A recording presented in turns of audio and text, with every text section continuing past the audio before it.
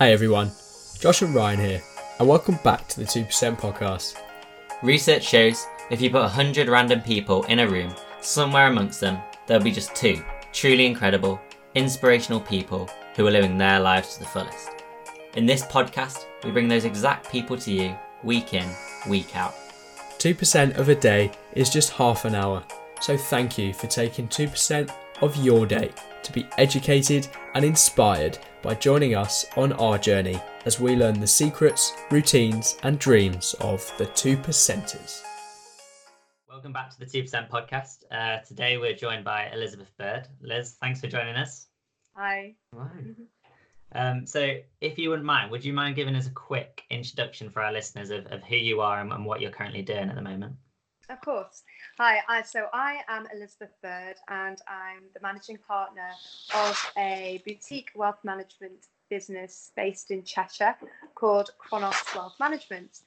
My background is 17 years in the private banking industry. I completed a graduate programme with Coutts Bank in London and became a private banker in their Canary Wharf office at quite a young age, at around 22 years old, where I was dealing with all the very successful city traders, hedge fund managers, investment bankers, which was a fantastic opportunity to just get stuck in at the hardest level of dealing with very sophisticated individuals. I then decided to move back to my hometown of Manchester with Coutts, and about a year later I moved to UBS Wealth Management, which was a relatively new business in London and just starting in Manchester at that time. And I was a banker there and became a director of that business, helping them really start their business in Manchester and grow that business. After that, I decided to go and work with Barclays Wealth for around 4 years as well, where I used to look after a lot of business owners and helping them maybe when they've sold their business, how to manage their money going forward. And after 15 years, decided that it was time to actually do this for myself instead of being employed, and took the leap to set up my own wealth management business at that stage. Great, okay. So how does Chronos sort of differ from the organisations that you worked with in the past? What's their niche, really? Yeah, so for me, setting up my own business, the focus was always to create a business that I would be really proud of and where I could treat clients the way that I would want to be treated as a client. And I think within a very big organisation like the private banks, it often felt like as a banker and maybe sometimes as a client that you were just a number and you were just a commodity and you kind of had to accept how things were, whereas having your own business, you can control, one, the kind of clients that you want to work with, and two, how you actually look after them. Okay, great. And so we were just chatting actually before you came online. For those that perhaps don't know, what is the difference between like how do you define wealth management and the difference between something like investment banking and that sort of thing? Yeah, so the wealth management is really it is what it says on the tin, in that it is managing your wealth. It's not just looking at the investments, but it's looking at all the other factors. So for me, the most important part of my job now is tax planning, in the fact that as an investment manager, you're just looking at the return you get on the investments. Whereas if tax for that personal individual is eating away at that return, your actual net return is much lower. So for me, a lot of what we're doing is trying to create them a net return and often a very tax efficient net cash flow in their hands. Okay. So that's very important. But a lot of the other work that I do is, I would really call myself a financial coach. Mm-hmm. So, and we'll probably maybe touch on this a bit further down the podcast, but nowadays I think we're all thinking more about what does money mean to us and what does it mean to our future. And so I try to coach people and help people think about what they want from their wealth and what they want their family to have from that wealth longer term. And I guess like the obvious answer to that is, well, in my mind anyway, it's like you want it to grow, you want it to, maximize your wealth. But are you saying sort of that's not always the answer in terms of maximizing wealth?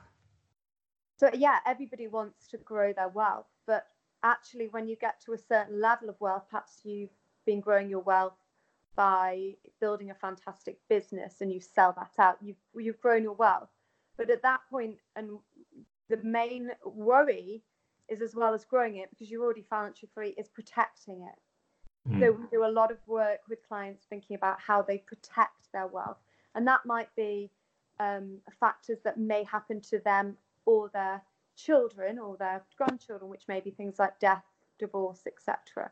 So it's not just about getting richer, it's about how do you actually use your money in the right way as well. The other thing I think a lot of people want to do with their money is give back. So it's about how do you make that work for you personally, and that might be giving that back to help other people. Okay. So Liz, what are your key highlights from your 15-year corporate career, was it, did you say, before you then took that leap? Like, what was it during that time that led you to really take that decision? You spoke about the way that you interact with clients, but it's not something that a lot of people then actually do. A lot of people talk about going out on their own, but not everyone does. Yeah, so I think the great thing about working for a corporate initially, rather than necessarily just going out straight on your own and be self-employed, is you've got some security. So you've got the security of learning your trade and learning, how to do that job whilst being able to make mistakes, whilst being able to have that comfort of the monthly salary.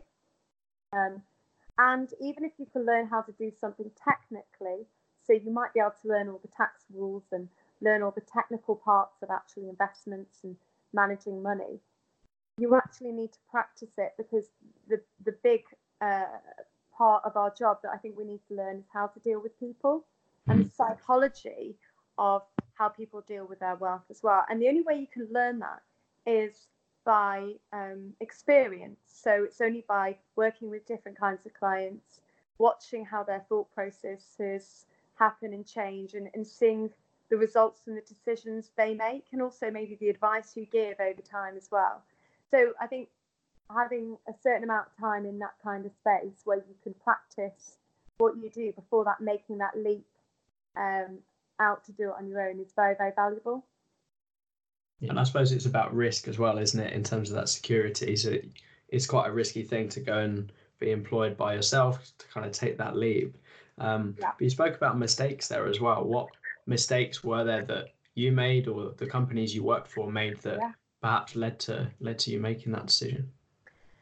So I think it's a really interesting question. That I have managed many, many tens, hundreds of millions under management of investments, and I was managing significant portfolios during 2008, then on to 2009, 2010, when we obviously saw such huge volatility in markets. We saw investments that we'd made basically close, so clients couldn't get their money out. We saw cash solutions, which we had marketed as cash solutions, effectively become tied up for 3 years.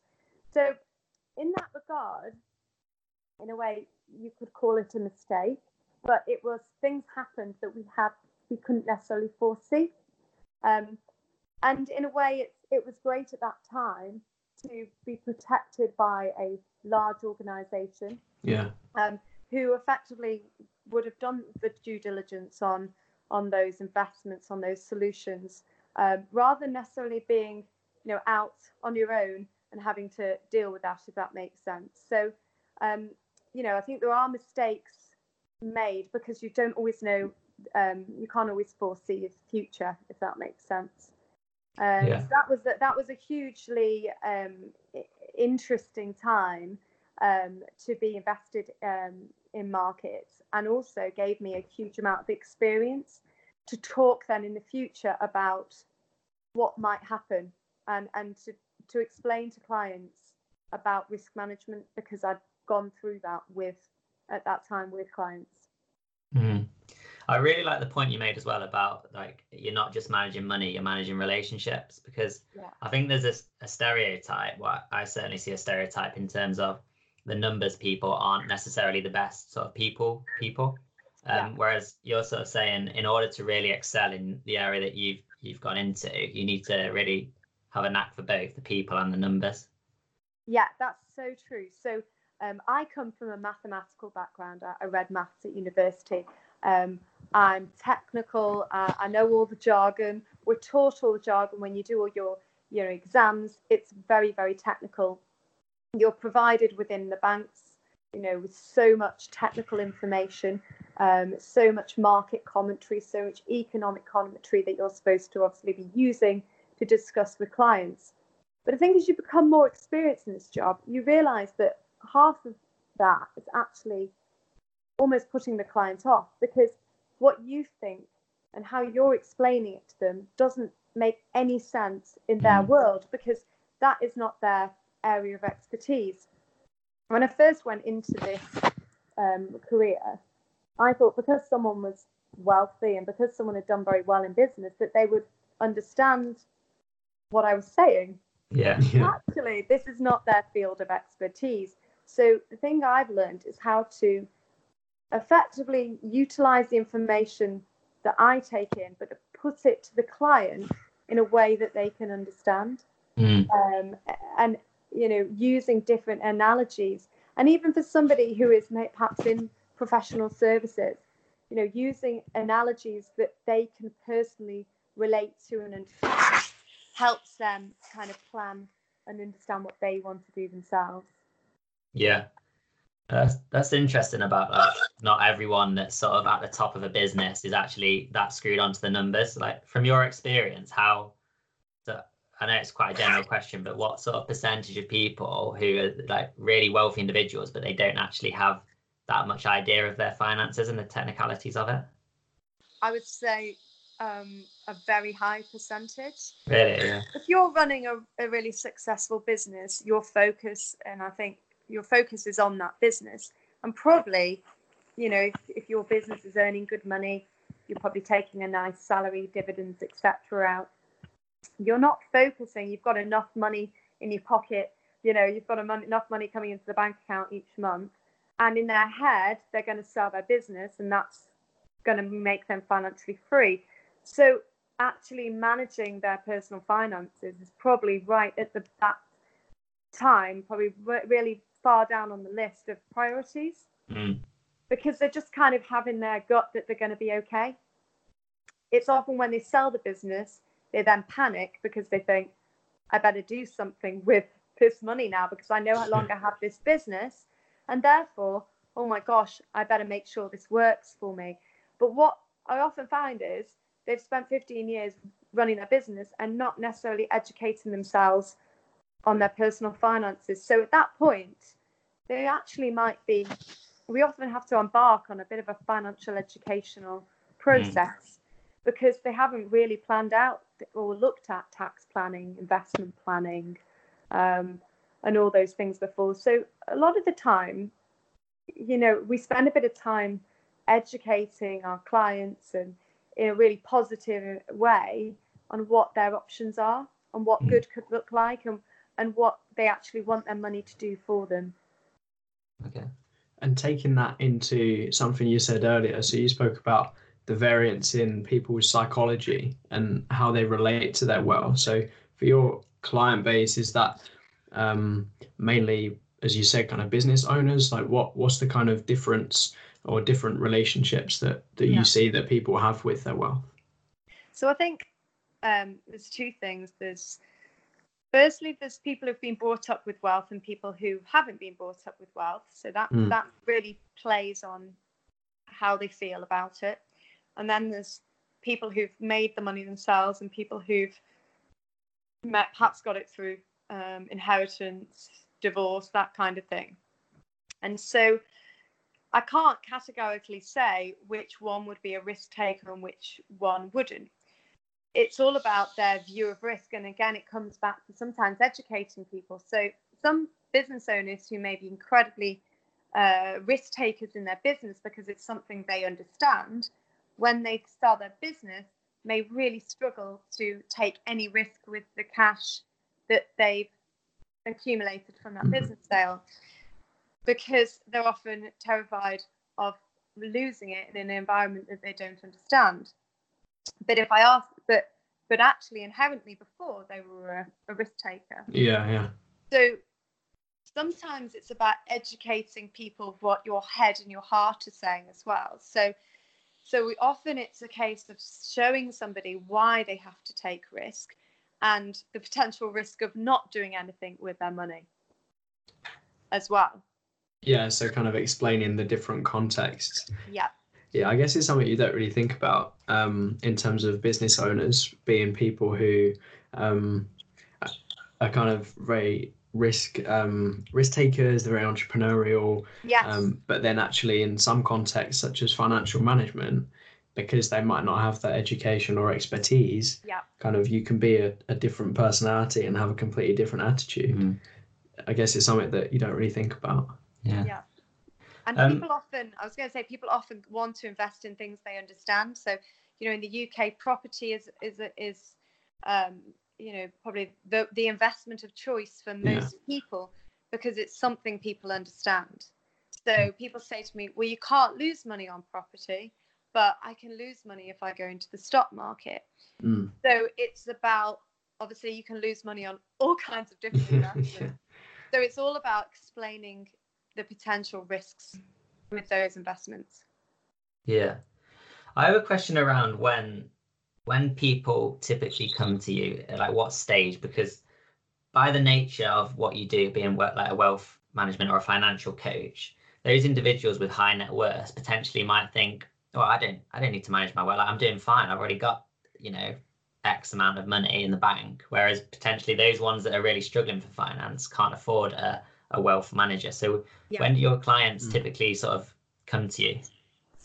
I do find I get a lot of introductions from people who are selling their businesses, because I think people at that stage are conscious they've got to do something with their money.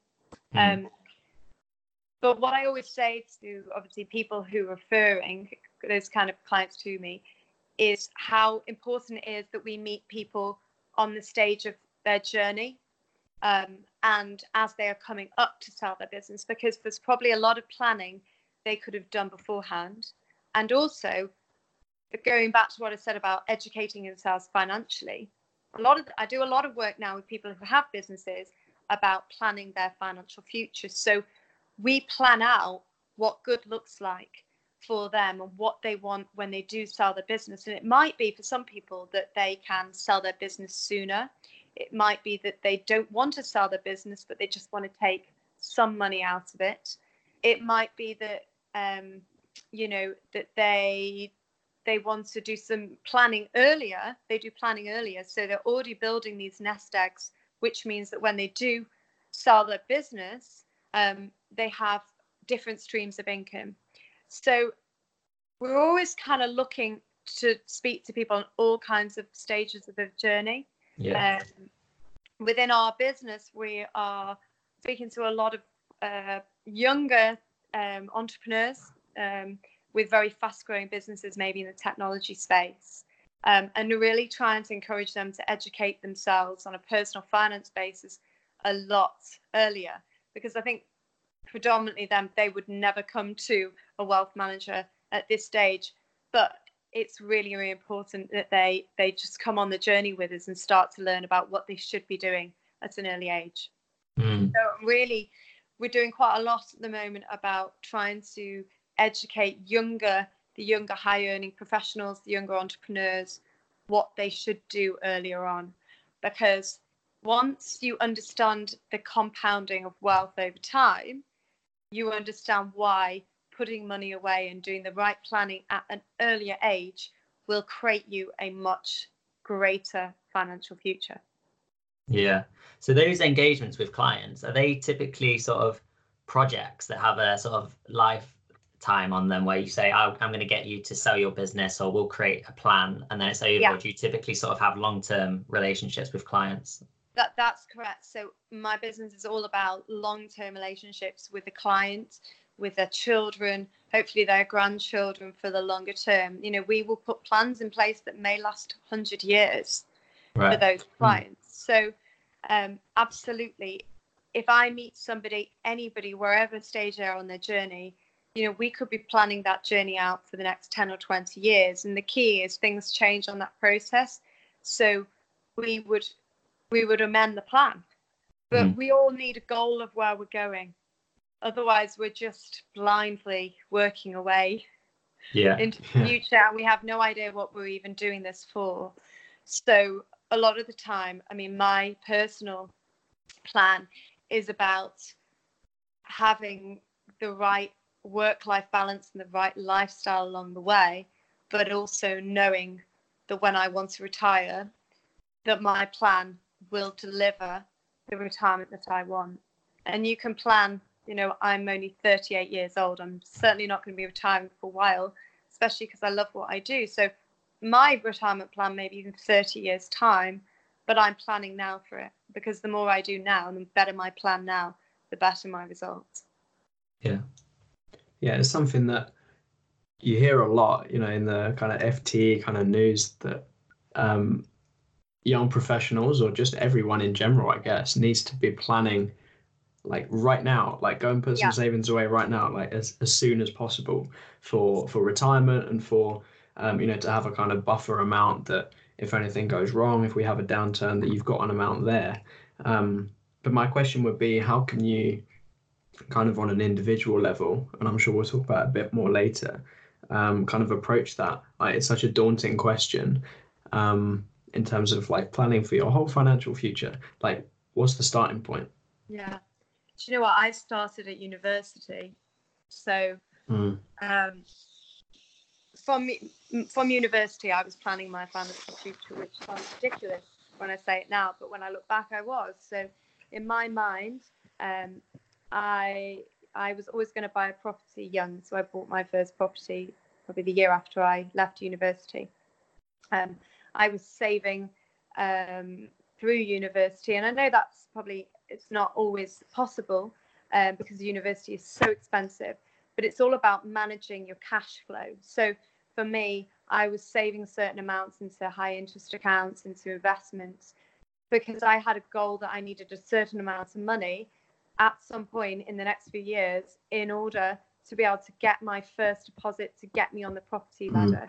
You know, so my first deposit came from I think I'd been given some shares as a child. I'd never sold them. I'd been investing probably birthday money. It sounds ridiculous. Yeah. My parents taught me to save and invest at a young age. So, but I look back, the first deposit for my house came from probably savings from the age of 7 years old. I'm doing the same for my children now. They know that. So they might have excess birthday money, and they laugh because they say, Mommy's put it in my ISA. But I know that, you know, they're not really going to miss that £50 set of Lego. So everything goes, I save a certain amount for them each year, in the fact that, and they know this, because I know that they are going to need that deposit when they come, then they finish university, when they want to buy their first property. So for me, it was about finding that first 25,000 or whatever, and then using debt in order, in the right way. So, and this is quite, I think it's quite important. It's about how you use debt in the right way. So, you know, actually, if you want to use credit cards to buy your first property and renovate it, which is absolutely what I did, and people may turn their head at that, but you know, I used it for an investment vehicle, which was to renovate my first property and sell it on, you know, for more money. So I think you can start really early. You can start by putting away money really early. And if you start to look at the compounding over 40, 50 years, or you just know that that deposit is going to give you the first 5% in order to then borrow 95%, in which you can then gear up and buy an investment property, it's really powerful, any small amount that you save. we do quite a lot of investing for people, for their grandchildren, for example. So we would have been, I'm sure you will have heard this analogy. If you're saving the minimum amount, just a small amount into your children's pensions from 0 to 18, if you were doing £3,600 a year into their pensions from 0 to 18, that child will never need to put any more in their pension. They will be a pension millionaire. And that you don't have to do that on such a big scale, but for someone who can save in their 20s, it's incredibly powerful, the power of compounding, and what they would get at retirement for that. I also see a lot of advice around sort of again, like you're saying, the little things make a difference. So in terms of you need that second coffee of the day from Starbucks or whatever. That's classic. Yeah, that's like an example that's always used. Do you sort of buy into that? Are you sort of believer in every little lifestyle choice adds up over time in terms of the savings? I'm not quite that bad where I think, well, I'm not going to buy a new dress, or I'm not going to buy a coffee. Yeah. But again, looking at my upbringing, I was always brought up how do you buy something quality for less money? And I do that in everything in my life. So whether it's, if I'm going to go and buy a new designer dress, I would not walk, I laugh at this because I used to live near Harrods. I wouldn't go into Harrods and buy it at full price. I would go to a designer outlet and get a great dress for 70% off. And I do that in everything in my life. Yeah. So if I'm going to refurbish the bathroom in my house, I will scour the internet and buy the best quality things for the least amount of money. So I think for me, it's not really about saving the coffee. It's more thinking big picture, and it's about having a mindset of spend your money in a quality way. To create the lifestyle that you want, but for less. Yeah, I think I resonate with that more, to be honest, because I think when I see this sort of advice, like you should be saving at every aspect of your life, like it gets to a point where you maybe sacrifice your own well-being and your just general living. Exactly. Like if you're consciously thinking about that all the time, where you can save the next penny. Yeah. Whereas if you sort of have it as a lifestyle choice, as I'm going to invest my money wisely and like you say, buy from a designer outlet rather than Harrods full price, then that sort of makes sense more to me. Yeah, so it's rather than just saving as well, it's thinking the big picture of what is your money going to do for you in the longer term. So if you're going to work and you're earning £35,000 a year, I guess it's thinking, how am I going to either get a bigger salary over time, and how am I going to make even those earnings work for my personal wealth over the longer term? So for me, having a job in those early days gave me the opportunity to be able to go and get a mortgage. So in our business, we get mortgages for people because that's part of managing their wealth, is managing their debt. And we were just chatting about this in the office earlier. We're not taught at school about how to get a mortgage. We're not taught about how to manage our money when we first become employed. And, so many people go to get a mortgage and they can't get their mortgage because they've just taken finance on an expensive car. So, do they buy do they buy the Range Rover, or do they buy the Polo?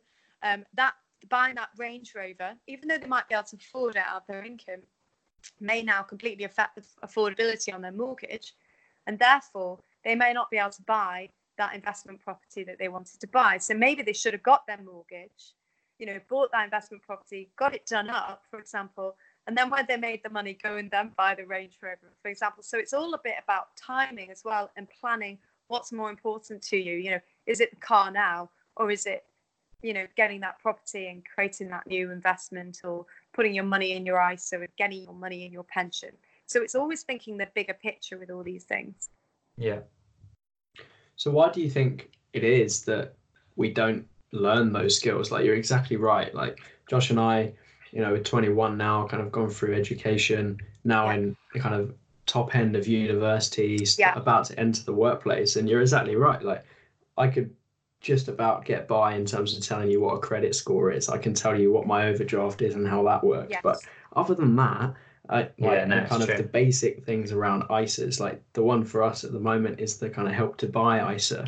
Yeah. Like the amount of research that I've had to do and even then I'm still confused. Like kind of, we don't get that education. Like, why do you think it is? Because it's so important. And then I think that's it. As soon as you hit the workplace, you've got a salary coming in. It's that sort of, oh, what do I do with it? Yeah. Exactly. I mean, I just think it's a massive issue with the educational system that we aren't taught that. So, I mean, I don't know. I certainly wasn't taught it at school. I've got a son who's just gone into senior school, and he has life skill lessons. We call it life skills or social skills, and he's being taught how to tie a bow tie and how to put on a party. But he's not learning, what is an interest rate and what is a mortgage and what is an ISA. So that has to come from me at home. So I've just taught him about interest. He's actually going into school and lending his pocket money out and charging interest. Becoming a bank. I love it. So, because the children out there don't understand, they don't understand interest rates, and we're not taught it at all. And I think there's a massive gap in the educational system there that needs to be filled. So a lot of the time it's having to come from home, from mums and dads. And the reality is society is pretty bad at managing their own money. And most people put their head in the sand about it as well.